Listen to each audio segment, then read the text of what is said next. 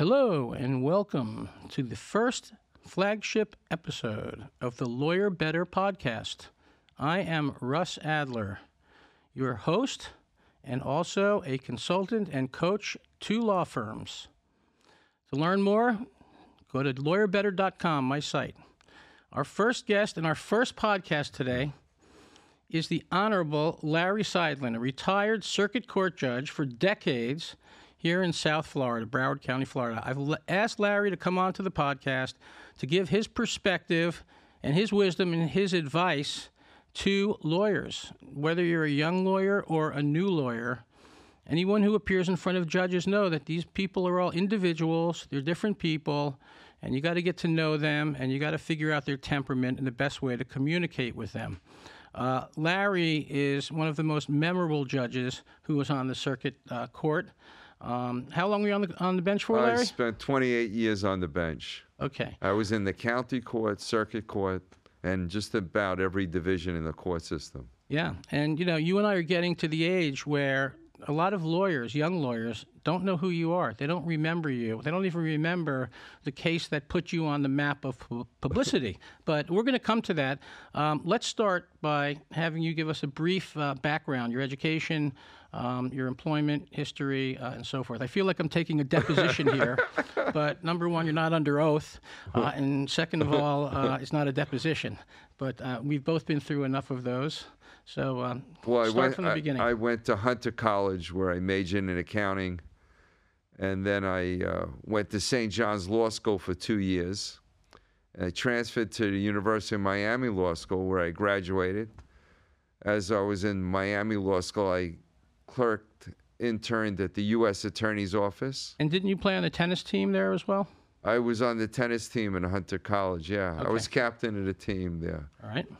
And then I joined the state attorney's office in Broward County as a prosecutor. I spent a year and a half there. And then the sheriff sends a call for me. I figured I screwed up some case. And he offered me a job as his legal advisor. I was really his valet because he was a very wise man.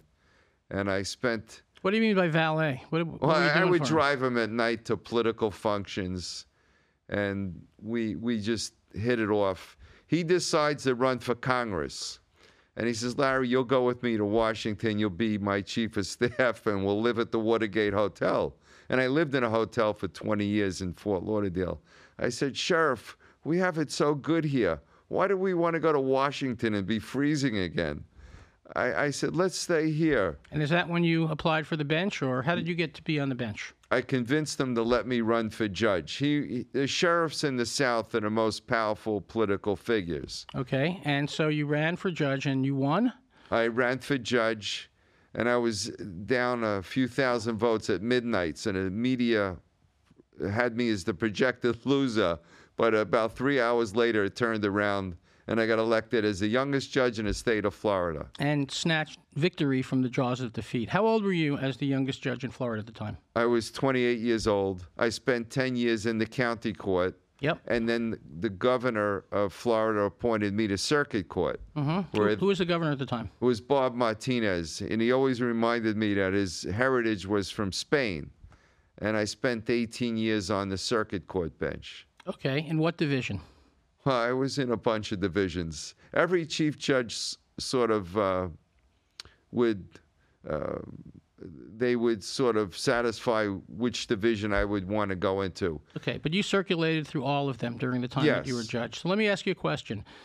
Because lawyers of all stripes, of all specialty areas, of all practice groups, maybe and hopefully are listening to this podcast and can benefit from your wisdom. That's why we brought you here. So my first question to you is, what was the most difficult division to work in as a judge?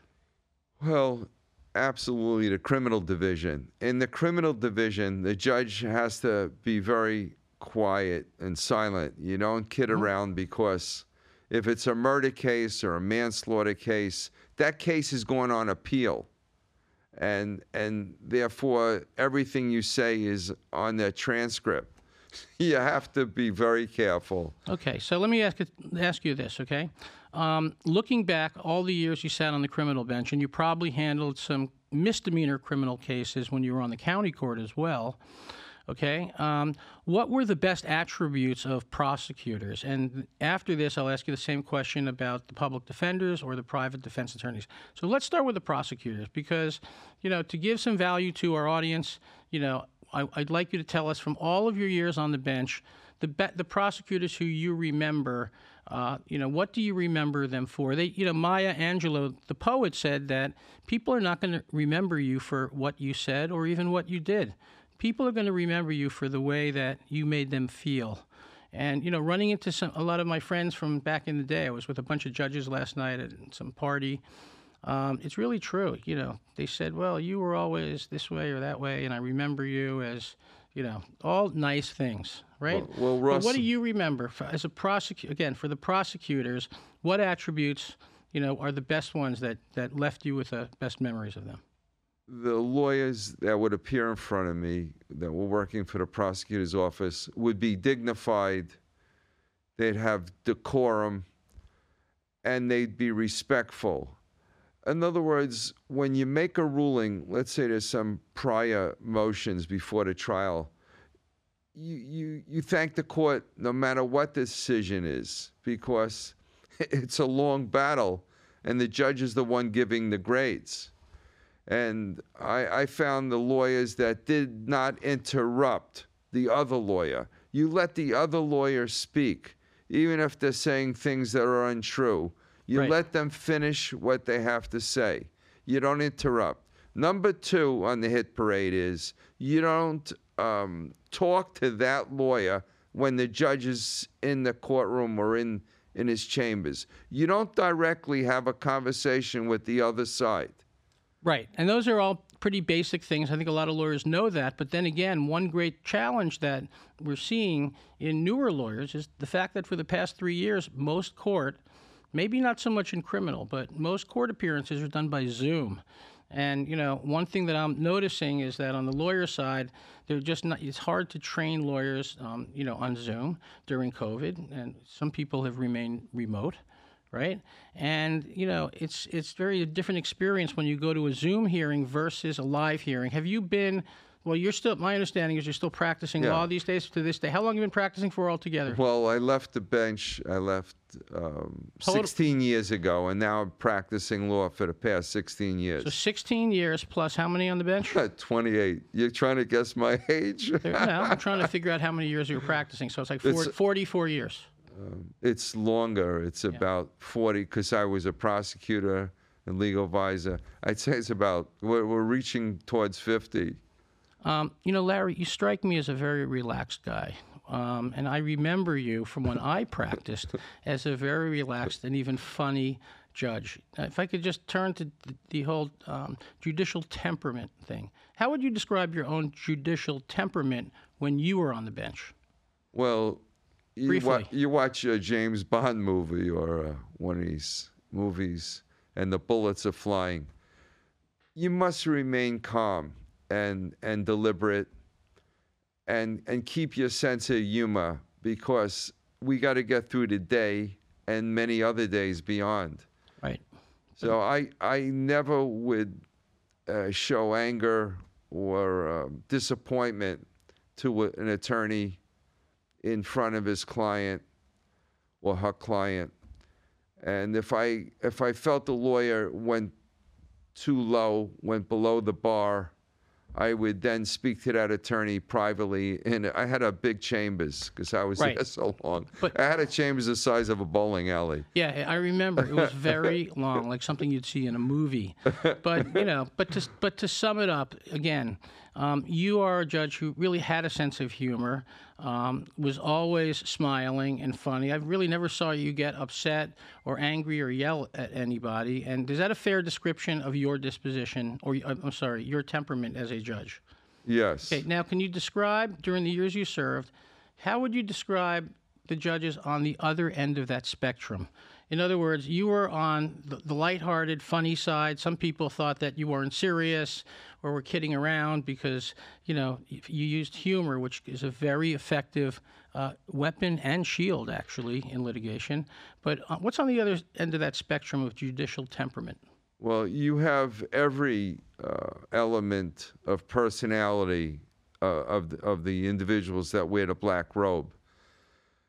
We're surrounded by mediocrity in every field. I've been in so many fields in my lifetime. And I would say to the sheriff, who was one of my mentors, an old Irishman, I'd say, this person is acting like a meatball. He says, Larry. Talking about another judge? Or a police officer, a judge. But I'm just asking about judges Yes. and the temperament on the other end of the spectrum from yours. Just describe what that person would be like. They would be serious, much more serious than you in terms of their optics and how they come across to lawyers, right? Yes. Would they have a sense of humor? Do they all have a sense of humor like you? No. Right. I was sort of the right-hand person to each chief judge. Each chief judge made me their administrative judge. So every chief judge has to run for re-election every 2 years. And I had a good relationship with every judge in that courthouse downtown in Fort Lauderdale. Right, and that's part of the temperament. But is that? I'm just asking yes or no, and I was not putting any names. I'm trying on to avoid a little bit of that. No, I get that. And many of the judges who served during your time are either retired or have passed. Right, Yes. and there's a new wave of judges in there. We'll get to that in a minute.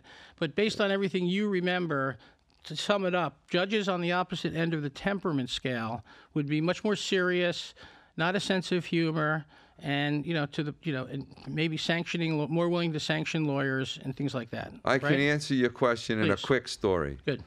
I'm at a judges conference. The judges meet twice a year at different parts of the state of Florida.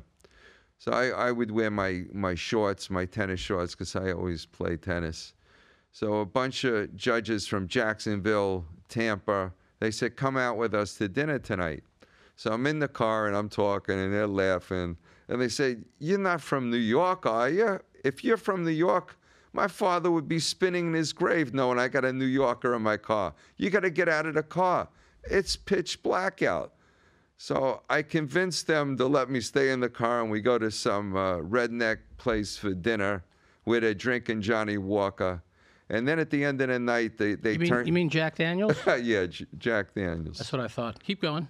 And at the end of the night, they said, tomorrow, do you own a suit? Tomorrow, put on a suit, and just say yes.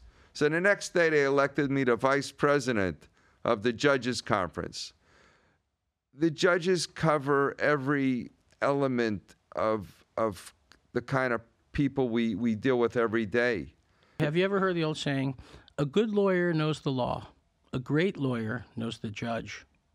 So is there any truth to that, or, what are your thoughts about that proverb during the time that you were on the bench and nowadays as a lawyer? It helps me enormously with my background when I appear in court. There's good memories of me with the judges and the lawyers. And even my opposition treats me with distinction. Yeah, but that's all because you're a former judge. But most of the lawyers out there, including ones who will listen to this podcast, are not judges and don't have that leg up. A lot of times they are unknowns. The judges don't know them. Or maybe, their only encounters have been on Zoom when these soft skills, these interactions just aren't present, which is really a big problem out there. And I work with individual lawyers on the mindset coaching part of that, which is a big part, right? But I'm just asking, how about, do you think it's true, and now you're giving advice and your guidance to lawyers who are listening to this, to them as lawyers, a good lawyer knows the law, a great lawyer knows the judge. And I'm not trying to imply any impropriety there. No. I'm just saying, knowing the judge, the benefits of that. So just speak generally to that for us. I believe most, if not all, the judges got there because they have strong brain power. And therefore, you must remain strong as the attorney, but you also need to have some flexibility. you need to have flexibility. Also, is a level of intelligence. You need to be flexible and adjust to what's taking place. Kind of like to go with the flow. Almost to go with the flow, remain strong, remain committed to what you want for your client, but you need to have some flexibility, and otherwise you're not going to do well in the case that you're working on, and you're going to burn out. I'm still, thank God, going strong after all these years. I'm enjoying it. But you're enjoying it as a lawyer. Yes. So let me come forward to nowadays, right? So nowadays, you're a practicing lawyer. You meet with clients. You get clients, and you participate sometimes in cases as the liaison with the client. Yes. Right? Just generally speaking, how do you find that? I refer to that as the care and feeding of clients, and oftentimes clients can be your worst enemy, right? So do you feel that you're able to handle that well based on your years of experience? Yeah, I partner up with the top lawyers in the different areas of the law. One of my primary responsibilities is speaking to the client. I always speak to the client within the same day. Okay, but aside from the responsiveness part, which is a given, and that's, a lot of lawyers are not doing that. Well, and I think that's why the number one cause of bar complaints, to my understanding, is failure to communicate, failure to return phone calls, failure to be responsive. You definitely have that part locked up. I'm talking to them at 11 at night. Right, but I'm sure you've had easy people to deal with and really difficult people to deal with. I got a bunch of nuts, too. So what about being a flexible communicator? Is that something you found important in the care and feeding of clients of all types and stripes?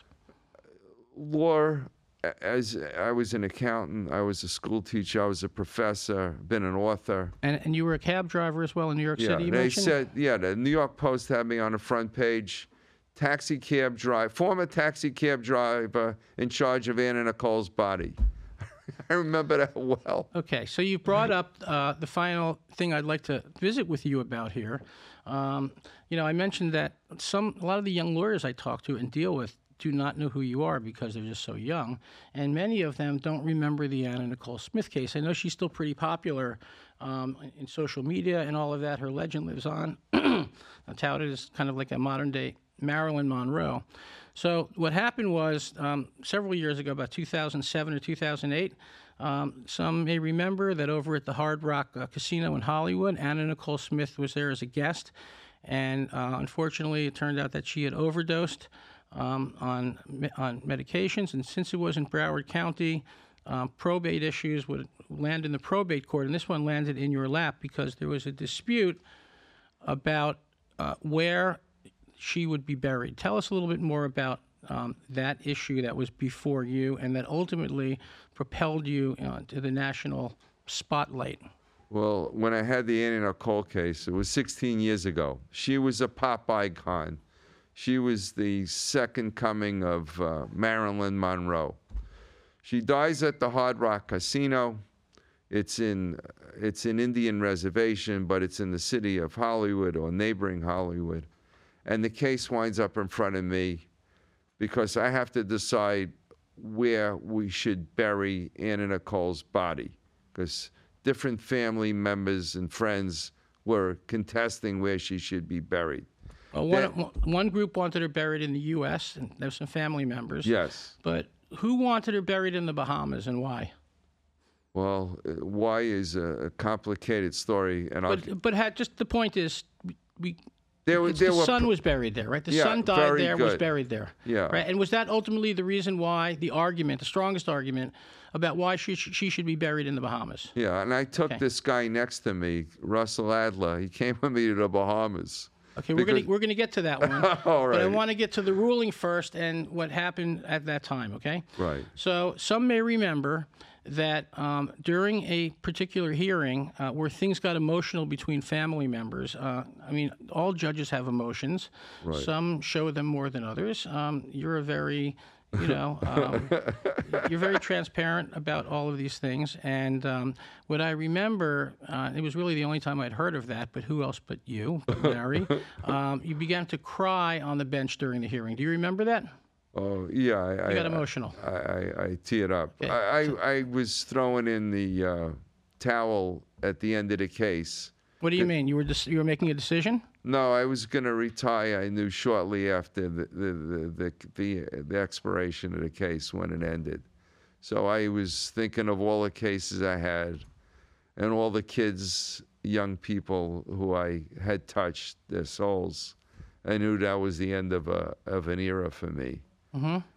And But is that what was going through your mind? Is that why you got emotional, realizing it's the end of your career? I was also, we worked so hard in trying to get the right decision for Ann and Nicole. Right. But wasn't that a situation where, someone was going to come out of there disappointed and the other side happy that they got their way? You knew that. Yeah. Well, they appealed me immediately. They ran up to the 4th District Court of Appeal, where Right. I sat for a week as an associate justice. Okay. And they ran up there, and the appellate court within a day or two affirmed my decision. So they expedited the appeal because we had a body that needed to be buried somewhere. Yes, it was decaying and it had to be buried. Okay. All right. So ultimately you decided that she was to be buried in the Bahamas. Yes. Ultimately, her son had died a few months earlier. Also from an overdose, sadly. Yes. Yeah, methadone. Mm-hmm. And then I decided, with the help of the attorneys in the courtroom, that I would bury her in the Bahamas. Right. And Larry, you mentioned earlier, but you and I did take a trip over to Freeport, I think. Nassau. To look around and to just kind of get current or just get your eyes on all the places that there'd been so much evidence and testimony about, right? I know you were very curious to see that, but you were also working on your book. Yeah, right? Yeah, I wrote a book in 2010. And what was that called? The Killing of Ann and Nicole. All right. So you and I went over there for some photos, and if you could bring up, Christian, we have a photo of you kneeling by the graveside there. Yeah. And the stone I look like a kid there. Well, you look a little younger, but you still look pretty good for your stated age. But so the headstone there is etched with Ann and Nicole, obviously, and also on the right, and the son, Danny, on the left, right? Yes. And how were you impacted by that visit? It was an interesting trip. We went to a lot of different places. We even stuck our heads over the wall of the walled compound where she was living and all of that. But what were your thoughts? What were your sentiments at graveside for Ann and Nicole? Well, it's interesting. I made a decision in that courtroom, and I wasn't given all the facts at the time. So I've had reservations about where she's buried since. Her son, who had no relationship to the Bahamas other than to see Ann and Nicole's child, he was buried there. I later felt that his body should have been exhumed, and hers should be exhumed. They should be buried in Texas. Yeah, but you didn't have jurisdiction over the son's burial or body, did you? My Russell's always smart. Yes, I had no jurisdiction over his body. But you did. So I understand what you're saying, but you could only work with what you had jurisdiction over. Very good. I got that. So Larry, that going so back to that... you were gonna be partially my therapist too. I think that's been the case for the past 20 years that I know you, but that's really the subject of a different podcast, because mindset is really a huge part of what I do, and it's the reason for so much progress that so many lawyers I work with make. But, this is the part about imparting wisdom and experience. So with that said, Larry, going back to your ruling when you got tearful, Saturday Night Live actually spoofed you and had a skit. Twice. And they did it twice. They had to make fun of me twice. So why twice? I haven't. Because it went good for them. So I will put links to that in the show notes so our viewers can take a look at that. It was a while back. I remember it was hysterical. My wife hates it. Okay, but how did you feel about it when it was on? I just think that it's all fine. It's all fine. You keep going. In this lifetime, you keep moving. You keep jogging. I said to Diane Sawyer, you leave your enemies in your dust.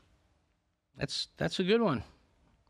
Leave it behind you. Learn from the mistakes. Learn the lessons. Yes. And forget the emotional part. Right. So why was your wife so upset about it? And what Well, are her thoughts? she didn't like the actor that imitated me, and didn't like that part of the trial. He looked just like you, though, bald guy. He has my hairline for sure. Right. But I know you take things in jest, and Yes. I think that's good. And, Yes. And, in my work that I do with lawyers, I really work on the fact that humor can be both a shield and a weapon. I always used it very effectively to communicate, because if I could make a judge smile or laugh with some smart-ass line or, quick joke, that's always a good thing. And about the only thing that would upset my opponents even more is if I had a jury laughing. You make a jury laugh, it's very upsetting to the other guy who may not know how to do that. But do you agree that humor is one of the most valuable lessons to take away, those of us who use it? And very self-deprecating humor, And also, like my partner Carl Carmen of 17 years, who's well, he always used to use humor. In fact, whenever we were around somebody else, he'd say to me, "Russell, there's a Greyhound bus leaving town at 6 o'clock tonight. I want you under it." Yeah, so. You should, as a lawyer, you should not exhibit anger, hostility. The judge doesn't want to sit there and listen to that all day long. Make your argument, make it strong, and make it.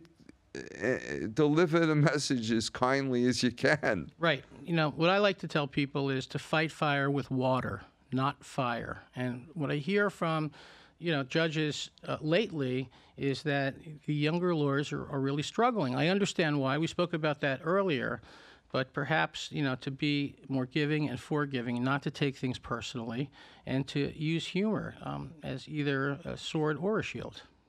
You agree? It's very difficult to have the proper balance, and I try to help as many attorneys as I can, and I know, you had the golden touch when you practiced law.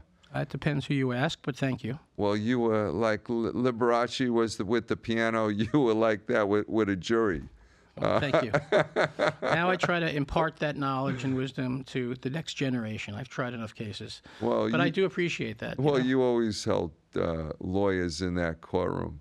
Thank you. You had sort of like even a dance step when you would walk in that courthouse. Really? Yeah. There's no video I could replay, unfortunately. So, Larry, as our final question, here's what I'd like you to do. I'd like you to look at the camera in front of us. Keep it on the wide shot, please. Okay. And look at the people who are going to be watching this podcast or listening to it, and give them your final words of wisdom and advice. In this practice of law, as in the walk of life, you need to continue to have a balance. Over here. To the left. There you go. Oh, sorry. Right, good. Look me in the eye. Sure, Go I'll ahead. start again. Yeah, like you're ruling from the bench. Make your ruling. And In we'll this conclude. lifetime and in the practice of law, you must maintain a balance. You must keep your wits about you. And the sheriff, who was so close to me, and others who have advised me and helped me through my career, you must keep doing what you're doing each day pretty much the same. You exercise, you eat well, and you try to always do the right thing. When in doubt, as the Florida Bar Journal had on the front page, when in doubt, don't do it. Do everything by the book and righteous, because it's not worth it otherwise. Nothing is worth getting up in the middle of the night and not being able to sleep. You do everything properly. There you go. Well, thank you so much. Retired Circuit Judge Larry Seidlin, I'm really honored to have you on the first episode of the Lawyer Better podcast. I hope our users get some value out of this. I would love to get some feedback in the comments. And I'm going to put those links to the Saturday Night Live skit in the show notes. And if you haven't subscribed yet, please hit that subscribe button. And let's get a following going here, because I'm here to give value to you. Thanks, and have a great day.